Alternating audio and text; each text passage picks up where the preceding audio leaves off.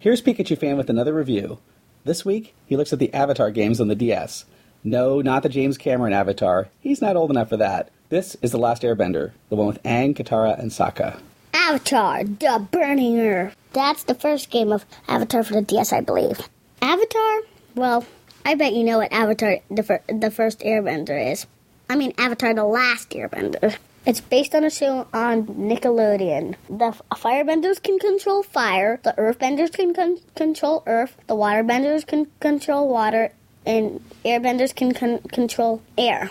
And the Avatar can control all the elements. Aang is the last Avatar to be alive. If it dies, no more will come back. He wants to save the world from the Fire Nation. In the beginning of the game, you play as Aang.